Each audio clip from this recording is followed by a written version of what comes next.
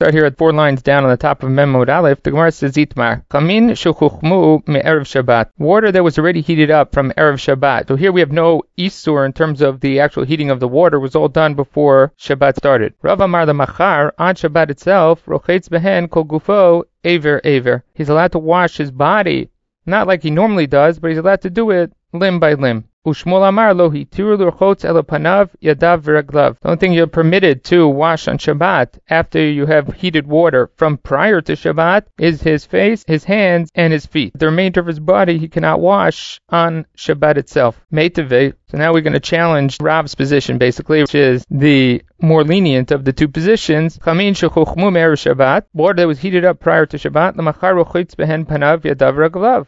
Avalo kol gufo. Sounds pretty explicitly like Shmuel's position, which is that you're allowed to wash these 3 items, which are your hands, your feet, and your face, not the remainder of your body. Tiyufta de Rav. This really undermines the position of Rav. Amar l'cho Rav can say in response to this, Lo kol gufo bevatachat.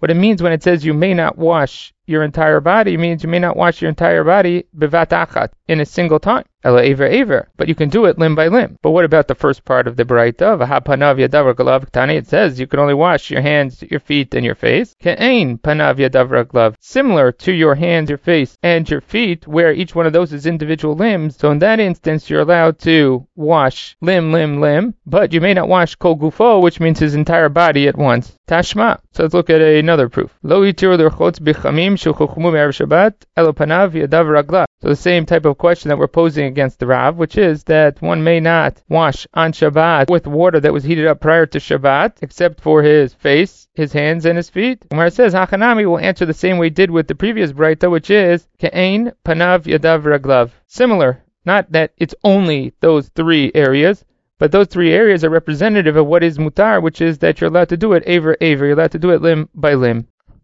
Right, so the Gemara is fickle about that. Sometimes it's willing to invoke Rav Tano Upalik, other times it's not willing to invoke it. Here it's clear that the Gemara does not invoke Rav Tano Upalik. Gemara seems to see these Braitot as making explicit statements against Rav, and they're not willing to accept Rav in the face of that.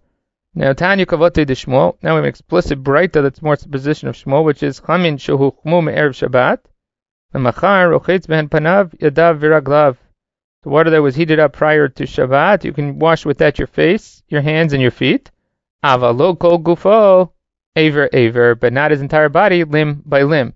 Ve'ein tzarach lomar chamim shechuchmu b'yom tov. And certainly the same is true about water that was heated on Yom Tov itself. So water that's heated on Yom Tov itself, where it's mutar to heat the water, at least according to Beit Hillel, that has the same din as, or the equivalent of water that was heated on Erev Shabbat. In both those instances, one is allowed to wash their panav, yadav, viraglav, face, hands, and feet, but they cannot wash their entire body, and they cannot even wash aver. So this Braita is explicit that you can't wash aver, so we can't give the answers we did before on Rab's behalf, that, it really means like aver, because here it explicitly states that you may not do it aver. Now, as far as Yom Tov is concerned, in terms of the water that's heated on Yom Tov, that's really governed by a principle, which is that it has to be Hana Hashev Lakol.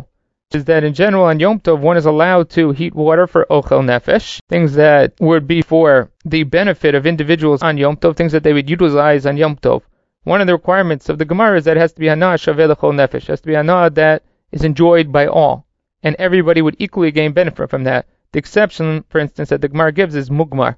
Mugmar was an incense that was placed at the end of the meals, so you're not allowed to burn that on Yom Tov, because not everybody enjoys that. That for those that are more fickle, that are more of boiled nature, they enjoyed that, but not everybody enjoyed that. So the Rishonim, Tosafot already said this on yesterday's daf. Tosafot mentioned the fact that water that was heated in Yom Tov, one may not wash their entire body there because it's not Hana Hashev Lakol. It's not enough that it's enjoyed by everybody equally. And that's why you're only allowed to wash your hands, your face, and your feet on Yom Tov with water that was heated on Yom Tov itself. Now, obviously that is subject to time and change, which is that many poskim argue today that that's different. Maybe it wasn't Hana Hashev L'Chol Nefesh back in the time of the Gemara, but today everybody gets that equal enjoyment out of washing themselves in hot water, their entire body, not just Yadav, Panav, Raglav, and maybe that reality has changed today. Rabba Matni Lala Haishmaita de Rav Bahai Lishno. Rav, on the other hand, had this statement of Rav in a slightly different lashon, which was Chamin Shuchmu Me'erev Shabbat L'Machar Amar Rav rochetz behen kol gufo u'mishayer ever echad. As opposed to the previous statement that we had in Rav's name, which was, Rav said you can wash your body limb by limb. Over here, Rabbah says no. Rav said you can wash your entire body. The only thing you have to do is leave out one aver. The assumption being that afterwards you could also wash that aver after the fact, but at the time that you're washing your entire body, you have to leave out at least one aver. Eitave kolhanit yufta. They asked all the previous questions in the Gemara on this statement of Rav based on Rabbah's Mesorah as to what Rav said, and then to Yufta. Then those were left as a question that undermined the position of Rav. Over here we don't have the option to answer like we did before. Before we were able to answer when it says Yadav, Panav, Raglav, Panav, Yadav, Raglav, we could say, oh, that means anything like those items. Those items, just like they're aver, so too aver. But over here, the statement of Rav is that you can wash your entire body except for an aver. And there's no way to reconcile that with the statements in the Braita that say you can wash your entire body chutz me'ever achad. Therefore, all of those Braitot now become a problem for the position of Rav. So Amarle Rav Yosef le'Abaye. Rav Yosef, who took over as Rosh Yeshiva from Rabbah. Remember we had that in the Gemara at the end of Brachot, that Rabbah of Rav Yosef, they wanted to know who should be Rosh Yeshiva. In the end, Rav Yosef defers to Rabbah. And that is the famous statement of the Gemara there that says, Kol adocheket hasha'ah sha'adachoko, and Kol sha'adachoko hu medacheket hasha'ah. If he pushes time, he gets pushed over by time, and if he lets time push him over, he'll be alright. Joseph had 2 years to live, or 2.5 years to live after he became the Rosh Yeshiva, and by not taking the position of Rosh Yeshiva, and Rabbah being the Rosh Yeshiva for 22 years, he was able to live 22 years longer. So Rav Yosef takes over after the death of Rabbah for a short period of time. Abaye grew up in the house of Rabbi Bar Nachmani. He grew up in Rabbah's house. He was close with him. He was his Rebbe. So Rav Yosef over here is posing a question to Abaye about what was the practice of Rabbah. So Amalei Rav Yosef le'Abaye, Rabbah mika avid mishmatei de Rav. The Rabbah practiced like the Mesorah he had in Rav's name. He had a Mesorah that he said, this is what Rav said, and did Rabbah actually practice that way? So Amalei lo yadana. Abaye responds to him, I don't know what Rabbah did in this case. Now the Gemara, as an editorial comment, asks here, Maiti Baile, what was the question at all? Shita de la avid. Clear that Rabbah did not practice like Rav, because the Hayitotov. We just brought all these Braitot that undermine that position of Rav, and there's no way that Rabbah practiced like Rav if Rav had all these questions asked against him. So where it says maybe lo shmiele, maybe there are two ways to interpret this. Either Rabbah didn't hear about these Braitot, he didn't know about these Braitot that undermined Rav, or maybe Rav Yosef hadn't heard about these Braitot, and that's why he's posing the question. Ve'ilo shmiele vade ovid. The Gemara says again as an editorial comment, well, if he hadn't heard about it, then what was the question? Because we know the statement that we saw before in the Gemara, Devar Bai, Komili Demar, anything that Rabbah did, Avid Karav, Bar Mahani Tlat. He always paskin like Rav except for these three exceptions. The Avid Kishmuel, that he practiced like Shmuel. We have a principle in the Gemara in general that when it comes to a machloket between Rav and Shmuel, in Memononot we paskin like Shmuel, and Isurim paskin like Rav. So basically what the statement here says is that in all those cases which have to do with Isur, Rabbah always practiced like Rav except for three cases. In the three cases we mentioned before in the Gemara, in Pameh Madlikim, which were Mantilim mi Beged the Beged, one can move tzitzit from one Beged to another Beged. Madlikim mi Ner the Ner, one can light Chanukah candles from one candle to the next. Valochak Reb Shimon ben Gereva, and that we paskin like Rabbi Shimon when it comes to Muksa by Davar Sheinu Mitkavein. Shmuel paskin like Reb Shimon, Rav paskin like Reb Yehuda, and Rabbah said, in that case, I don't paskin like Rav. So Gemara says, maybe the uncertainty here arose was because Chumrei de Rav Avid, Mikulei de Rav Lo Avid. That maybe when Abaye told us that statement that Rabbah always practiced like Rav, maybe that was only true when Rav was the Chumrah, when Rav was the more stringent of the opinions. Over here, Rav is the more lenient of the opinions. So it's not clear to us here whether Rabbah's practice then was always to paskin like Rav. Might be that he only paskin like Rav when it was the stringency, except for these three exceptions. So now the Gemara continues. Tan Rabbanan, Merchatz shipakaku nikavav mi'erev Shabbat. They plugged up the holes in the bathhouse on Erev Shabbat. Now, in terms of what happened here exactly, Rashi gives two possibilities about what was transpired here.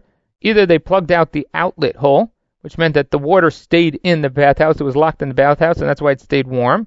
Or the other possibility is they plugged the holes in the heating element, so the heating element could no longer heat the water on Shabbat. Basically, what they did was they made sure that the water was heated on Erev Shabbat and was not continued to be heated on Shabbat itself. Then the Motzei Shabbat, after Shabbat, Rochetz bo miyad.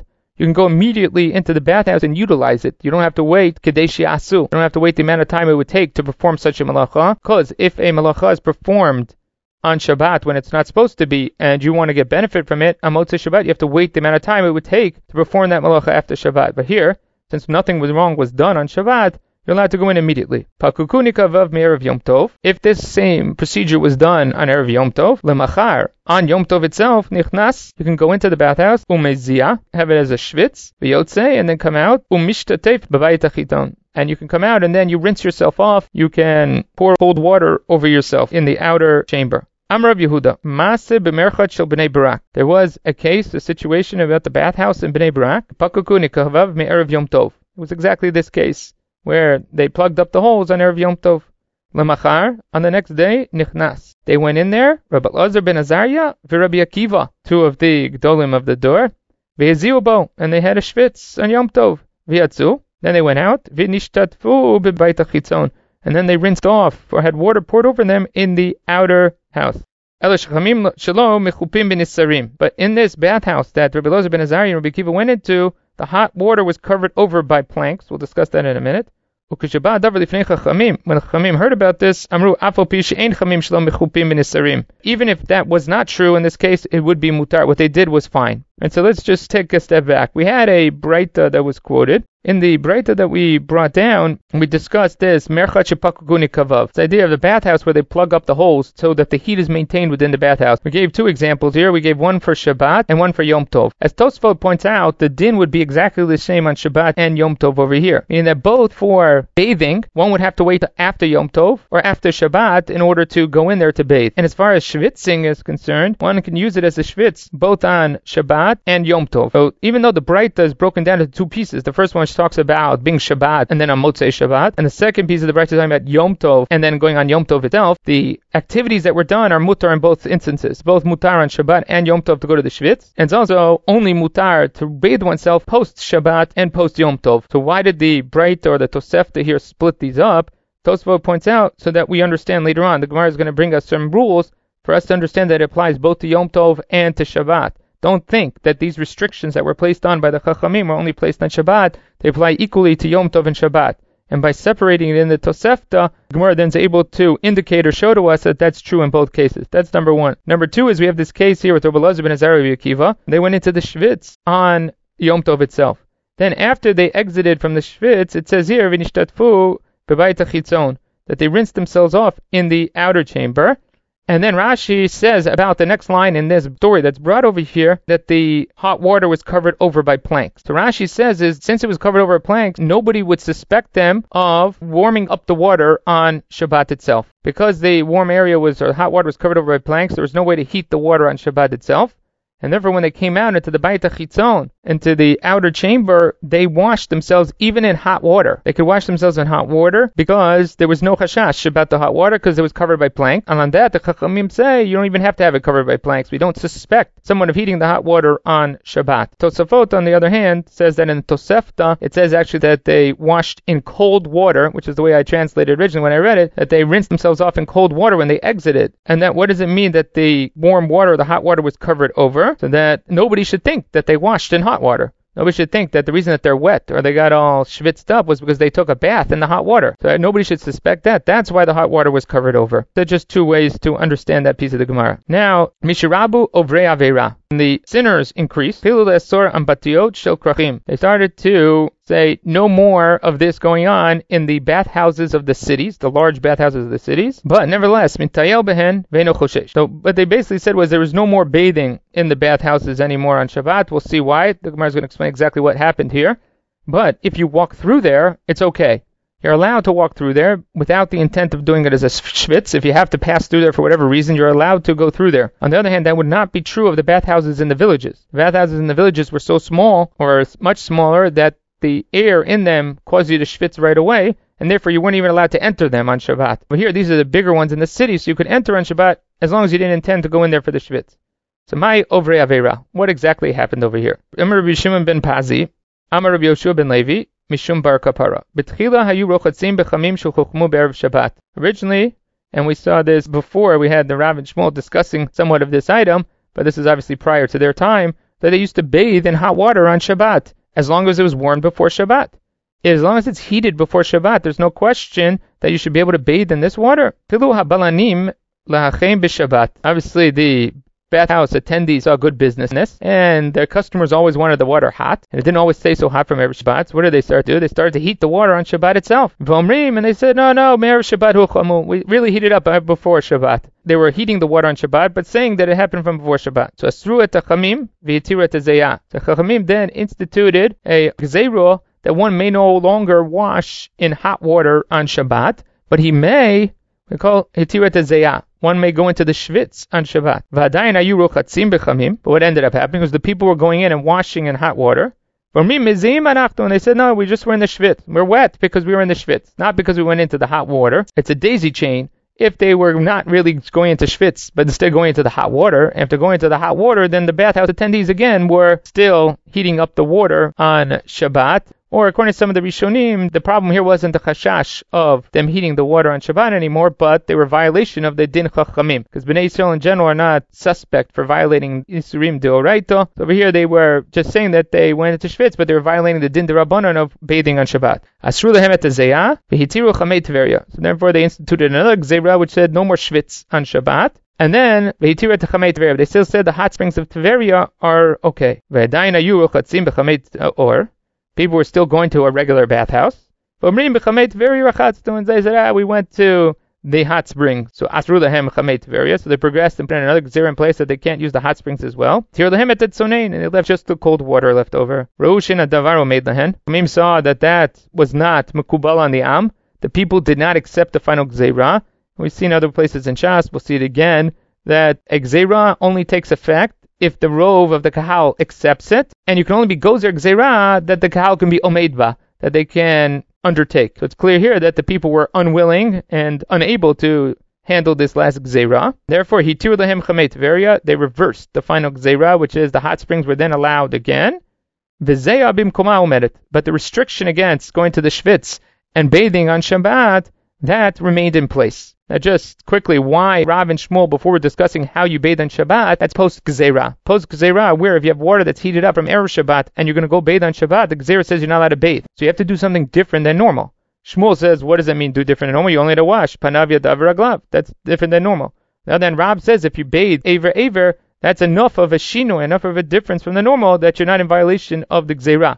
So Rav and Shmuel, when they are discussing how you bathe on Shabbat, they're talking in a world post-Gzeira. When the world post-Gzeira, what do you have to do in order not to be bathing on Shabbat? So now Rava comes and says, Amar Rava, Hai man davar derabanan, person who violates an Isur derabanan, shari l'mikrele avaryano. You can call him a sinner. How do you know that? From our Braita that we just quoted. Kiman. Kihai Tano. It's like the Tano over here, when we just brought down, says that Ambatiot shel krachim tayel behen ve'eno choshesh.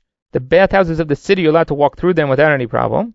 And then we saw after that the statement that he says that Mish Rabu Ovrei Avera. And one's increased those people that were sinners. Now, of course, in the first stage of the sinning, there was a problem. There was a violation of a din d'oraita, which was they were not heating up the water on Erev Shabbat, they were heating up on Shabbat. But in the second stage, where they were going into the hot water instead of going to the shvitz, over there, they were only in violation of Gzeira Dirabanan. And yet, we called them in that Braita, Mish Rabu Ovrei Havera, that they were still called Avaryanim in that case. Amarova, Dafka Bikrachim, this is what I mentioned before, that the qualification that this is only true in the bathhouses of the city, the large bathhouses. Aval Dikvarim, those of the villages, lo. My time came into Zutrin, since they're small, Nafish Havlahu. The intensity of the air inside of them is much higher, and therefore when you walk into it, you'd automatically be like if you're in a shvitz, even if you're just passing through there. You don't have to remain in there for any time. And therefore you can't even pass through them on Shabbat itself. And now we're going to move on to cooking on Shabbat itself. Mitchanem Adam keneged hamidura v'yotzei umishtatef bitzonein. A person can stand next to the fire, heat himself up, and then afterwards go rinse himself in cold water or have cold water poured on himself. Ubilvad, what he may not do is shelo yishtatef bitzonein. He can't wash his body in cold water. V'yitchamem keneged hamidura.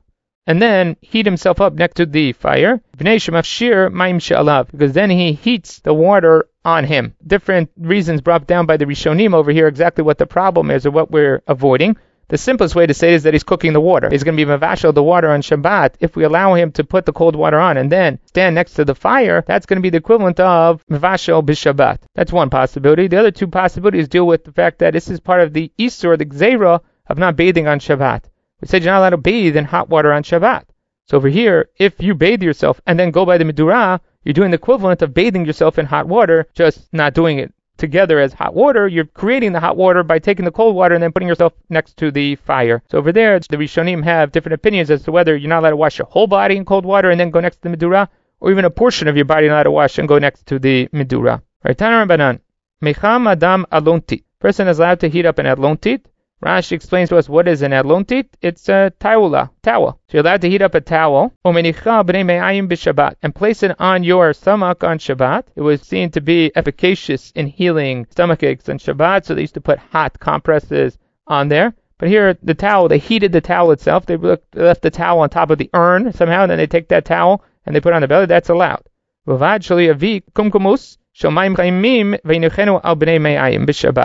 one thing you're not allowed to do is to actually bring the actual urn, the hot water urn, and place it on your belly on Shabbat. To do this, you shouldn't even do it on a weekday because it's very dangerous. Of course, the issue of danger is that you're putting a scalding hot item on your belly, and if any of that water splashes out or touches the belly, it's going to burn the individual. So that's why it's asur on chol. The question of why is it asur on Shabbat? I mean, the Gemara seems to say there's two stages. There's a problem of sakana, which is that it's dangerous, so you shouldn't do it even on a weekday, but that's not the reason they asked it on Shabbat. In addition to that, there's a reason not to do it on Shabbat. So Rashi says, because what's going to happen is that some of the water will fall out of the urn, and be the equivalent of you rochetz b'Shabbat v'chamim. You'll be bathing in hot water on Shabbat. You'll be in violation of that gzeirah.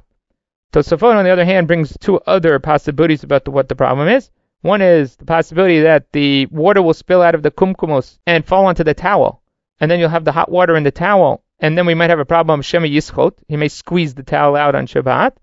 Or the other possibility is that he shouldn't bring it because it looks like he's doing refuah on Shabbat. To put a hot towel on your stomach, that's not considered so extraordinary. That's not considered to be medicinal in nature, and therefore it's permitted on Shabbat. But if you bring a kumkumus onto someone's stomach, that's clearly done for medicinal reasons, and we know that practicing medicine on Shabbat is a problem because of fear of shchikat simamanim. So therefore it would be asur. So there are three different possibilities of why it's not permitted to do this on Shabbat, but even without that, it's still asur because of the sakana. Tanu banan.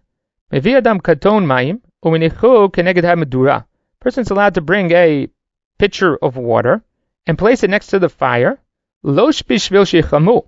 Not so that they should get heated up, so they should boil. El b'shvi shetafig tzinatam. In order to remove the coolness of the water, to take away the coldness of the water.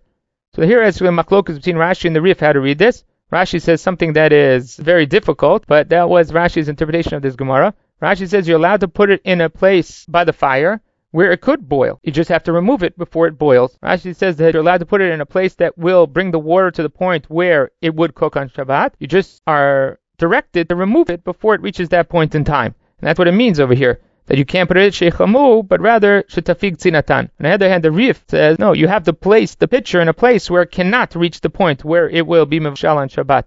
You have to leave it in a place where it can't reach the point of being cooked on Shabbat. Rabbi Yehuda Omer, mevia ish pach shel shemen, a woman can bring a pitcher of oil, umenichato keneged ha-medura, and she can leave it next to the fire. Lo bishvil shivashel, again, not so that it cooks, el bishvil shifasher, in order that it warms up. Rabbi Shimon Gamliel Omer, Isha sacha yada, a woman can anoint her hand with oil, and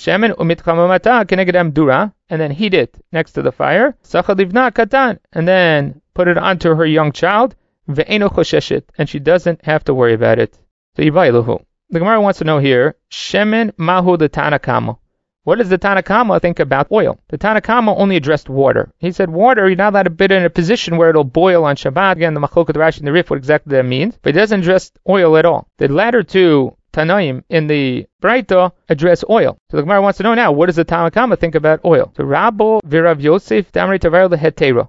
Rabbi and Rav Yosef believe that the Tanakama said it's fine. Oil is totally fine. Nachman bar Yitzchak amar li'isura. Nachman says no. He thinks that it's also asur. Now the Gemara explains. Rabbi Rav Yosef damrei tarvayo lehetero. They said it's the heter. Shemen afal pi she'ayad soledet bo mutar. Shemen, even if it reaches the temperature of yad soledet bo, is still considered to be mutar. What is the temperature of Yad Soledet Bo? So Rashi explains over here, Yad Soledet Bo is that it's so hot that the person is Nimshechet Lachore, Midagash Lo Tekaveh. He recoils from fear of himself being burnt. Basically, the instinctive reaction of the body to being in a position where it's so hot that it would burn. But the body automatically pulls away from such an item. So Yad Soledet Bo is a temperature which would engender that reaction, that instinct. That's what's called Yad Soledet Bo. So Yad Soledet Bo is considered to be the temperature at which the item is considered to be mivushal. What Rabbi and Rav Yosef are saying is that even when oil reaches that temperature, it's mutar. It's not considered to be cooked on Shabbos. It's not considered to be mivushal. Kasavar, Tanakama, based on Rabbi and Yosef, the Tanakama believe, shemen ein bo mishum bishul. You can't cook shemen. Shemen's state does not change.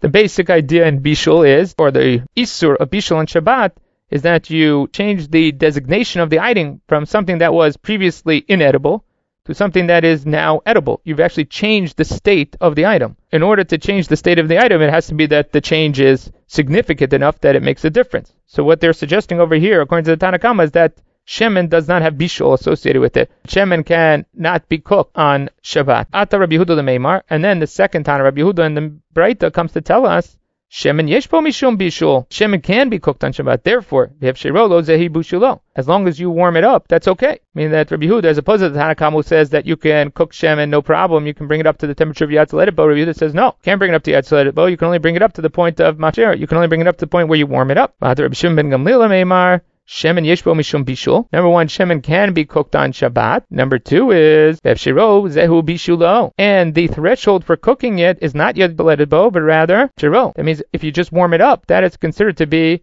cooked on Shabbat. So basically, what you have here is three opinions in shemen according to Rabbi Rav Yosef. The threshold of when shemen is considered to be cooked. According to the Tanakama, it can never be cooked. According to Rabbi Yehuda, the threshold for shemen to be cooked is if it passes the point of Yad Soledet Bo, cooking in any other material. And then you have Shimon Gamliel, who says that shemen cook even easier than other liquids, and the threshold for cooking is hefshero. As soon as you warm it up, that's considered to be bishulo. And Rav Nachman bar Yitzchak said that the Tanakama was li surah, which meant shemen afal pi sheyad soledet bo asur. That he believes that shemen, even if it's not reached the threshold of Yad Soledet Bo, that's considered to be cooked. Meaning similar to what Rabbi Shimon Gamliel said in the previous explanation that we said before, that the Tanakama believes, like Rabbi Shimon Gamliel, that shemen cooks even at a lower threshold. So kasaver shemen yesh bo mishum bishul. The Tanakama believes that shemen can be cooked. Number one, and number two is hefshero zehu bishulo, and the warming it is enough to be considered cooking of shemen. After Rabbi Yehuda lemeimar hefshero zehu bishulo. And Rabbi Yehuda, the second Tana in that Braita, says that's not the cooking that we're talking about over here.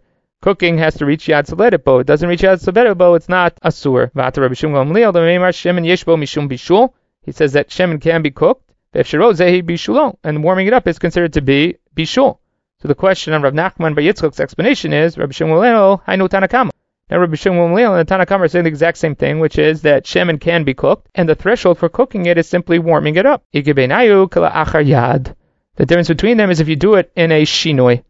According to the Tanakama, it doesn't matter. The Tanakama doesn't deal with shemen at all because he thinks shemen doesn't have the same dispensation as water. Water you could heat up as long as you don't reach Yad Soledet Bo. Shemen doesn't have that dispensation, and therefore it's always asur. Rabbi Shimon Gamliel, on the other hand, believes that yes, shemen can be cooked at hefshero, the temperature of hefshero, but if you do it kalachar yad, if you do it in an unusual manner, then it's not considered to be problematic. And what is kadi achar yad over here? That's when you put the oil on your hand first, and then put it keneged ha-medura. That's considered to be okay. Now, Amar Rav Yehuda, Amar Shmuel, echad shemen ve'echad mayim, whether it's oil or whether it's water, Yad Soledet Bo asur, and Yad Soledet Bo mutar. They come to the conclusion over here that the din of bishul is equal for oil and water. Both of them have a threshold for bishul on Shabbat of Yad Soledet Bo. If it doesn't reach Yad Soledet Bo, it's not considered to be mivushal on Shabbat. Vehechidami Yad Soledet Bo. Now the Gemara asks the question, we keep mentioning this term Yad Soledet Bo, what exactly is Yad Soledet Bo? Amar Rechava kosher kreso shel tinok nichavet. Anything that would burn the stomach of a baby. Again, the skin of a baby is much more sensitive and soft, and the water, if it touched that skin, would cause it to burn. That is considered to be at a level of Yad Soledet Bo. And again, we gave the explanation before, it's a level of heat that would cause one to instinctively recoil from such a temperature. Amar Rav Yitzchak bar Avdimi, Pamachat nichnasti achar Rabbi lebeit hamerchatz. There was a time when I went after Rabbi into the bathhouse. Bikashti laniach lo pachshel shemen bambati. And I wanted to give him oil to use in the bath. Va'amarli, and he said to me, Tul b'kli sheni, go put it into a kli sheni, v'tein, and then put it in. Shma mina tlat. From this we can conclude three things. Shma mina shemen yesh bo mishum bishul. First of all, shemen can be cooked, because Rabbi was worried about him putting it into a kli rishon, and only allowed him to put it into a kli sheni. Shma mina, number two is kli sheni enu mivashel, that a kli sheni cannot cook. Shma mina hefshiro zehu bishulo. And the last thing is that we're talking about that the threshold for cooking of shemen is hefshiro. It's simply warming it up, not bringing it to the point of yad soledetbo, because obviously the water that we're speaking about here is water they were bathing in. If it's yad soledetbo, they couldn't bathe in the water. So the water is obviously below the level of yad soledetbo. Now, one thing that Tosafot asks over here, what is the difference between a kli rishon and a kli sheni? The kli rishon, we know, is something that was heated up on the fire inside of a utensil. That utensil is considered to be a kli rishon shal gabe ha'esh. Kli rishon that was on the fire. Even after it's removed from the fire, it's still considered to be a kli rishon. So it's called kli rishon shehusar me'al ha'esh. It has a designation of a kli rishon, and a kli rishon can be mevashel, can cook. On the other hand, a kli sheni is when the contents of that kli rishon are emptied into another keli. That is, second keli is considered to be a kli sheni. And the Gemara states here that a kli sheni is eno mevashel. A kli sheni cannot cook. The Gemara will bring us three examples that are what called kali abishul, things that cook easily, that do cook even in a kli sheni. But in general, items do not cook in a kli sheni. Tosfot says that I don't understand. I don't understand the difference between kli rishon and kli sheni. If the kli rishon, the contents inside of it are yad zoledetbo, then it cooks. Well, if that's true, then if the contents inside of the kli sheni are also yad zoledetbo, they should also be able to cook.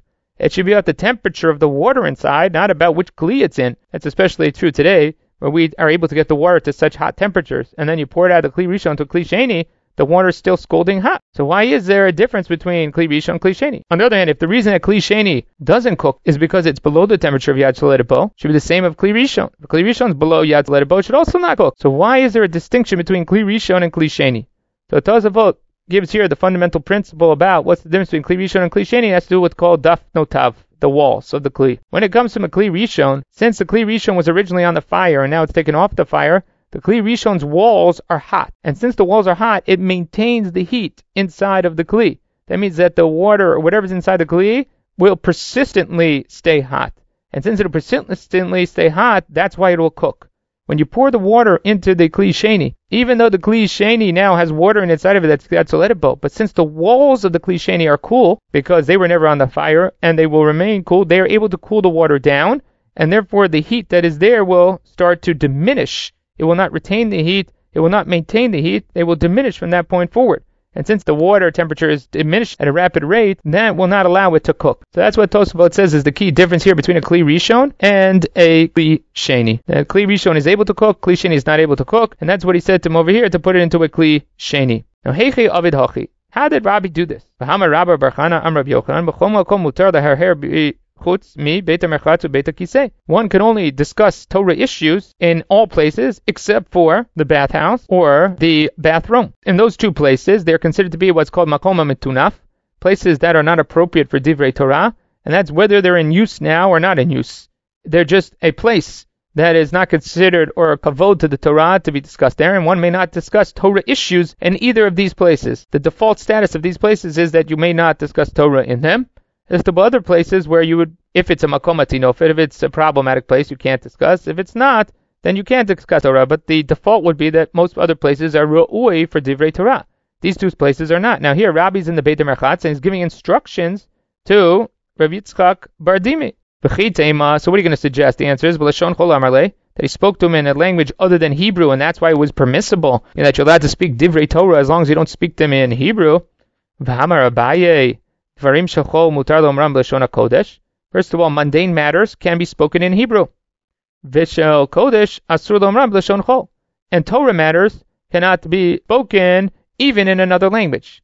The basic principle here is that the language itself does not contain the Kedusha.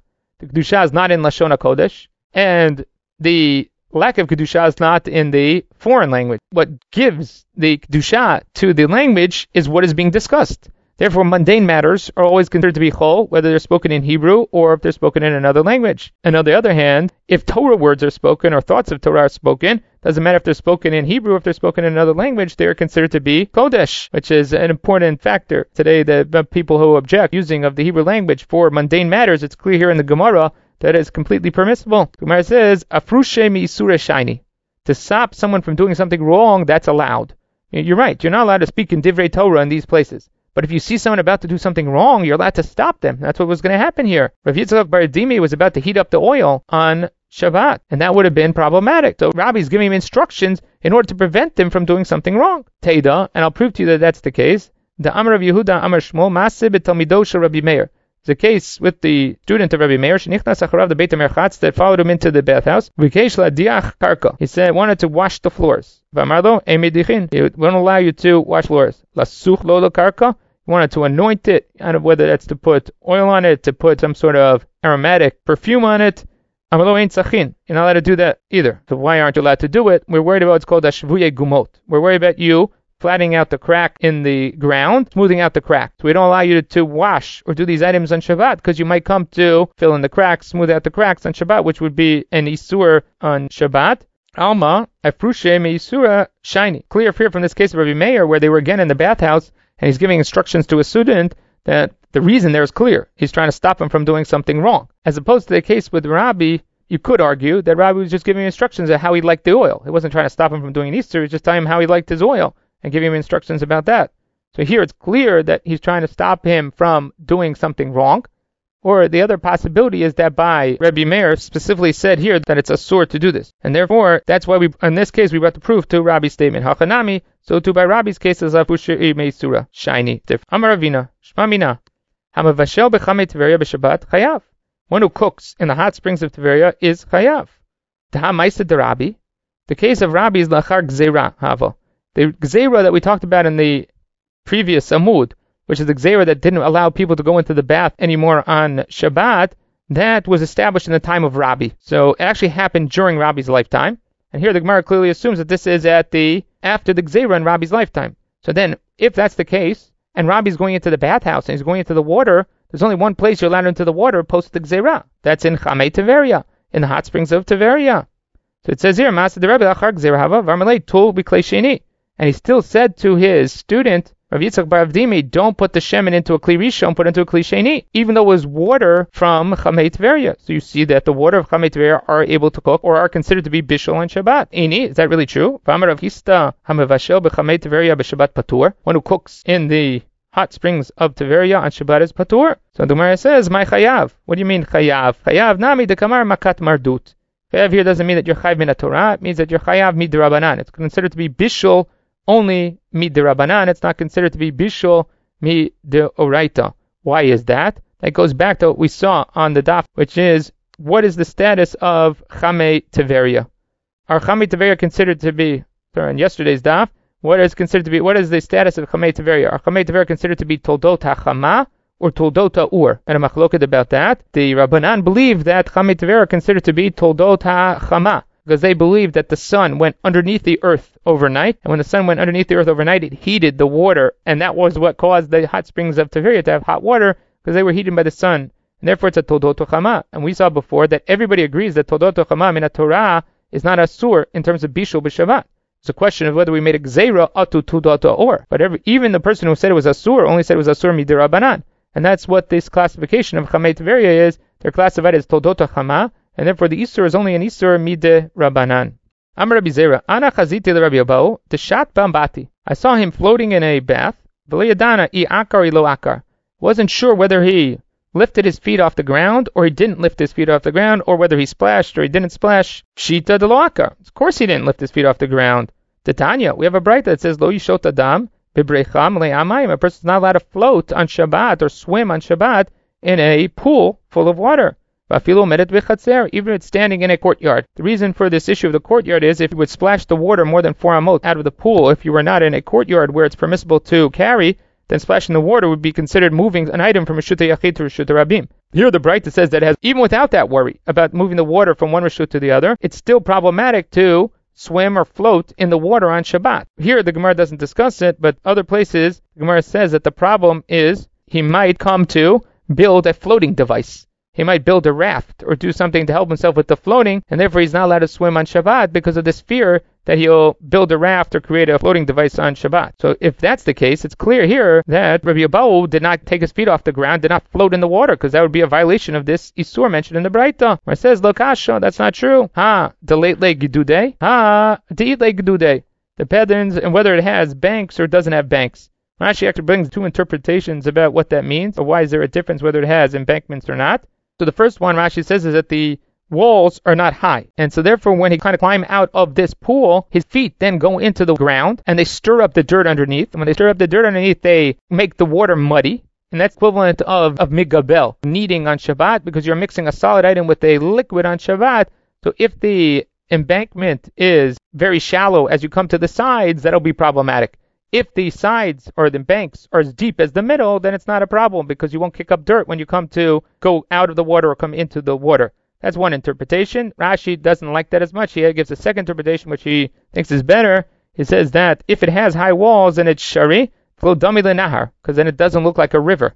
So if it doesn't look like a river, it looks more like a kli. It's more like a pool. If you have walls up on the side, that doesn't look like a river. A river comes up on the banks and it shallows out on the side. If you have high walls on the side, then that's less like a river and more like a kli. And therefore it's permitted on Shabbat because they're not worried about you floating, swimming, and making a floating device. On the other hand, if it looks like a river, it has the semblance to a river, that would not be permitted on Shabbat, and that's a case where the banks, there's letle gudude, where it doesn't have walls on the side, it doesn't have these high embankments on the side. Okay, we'll stop over here.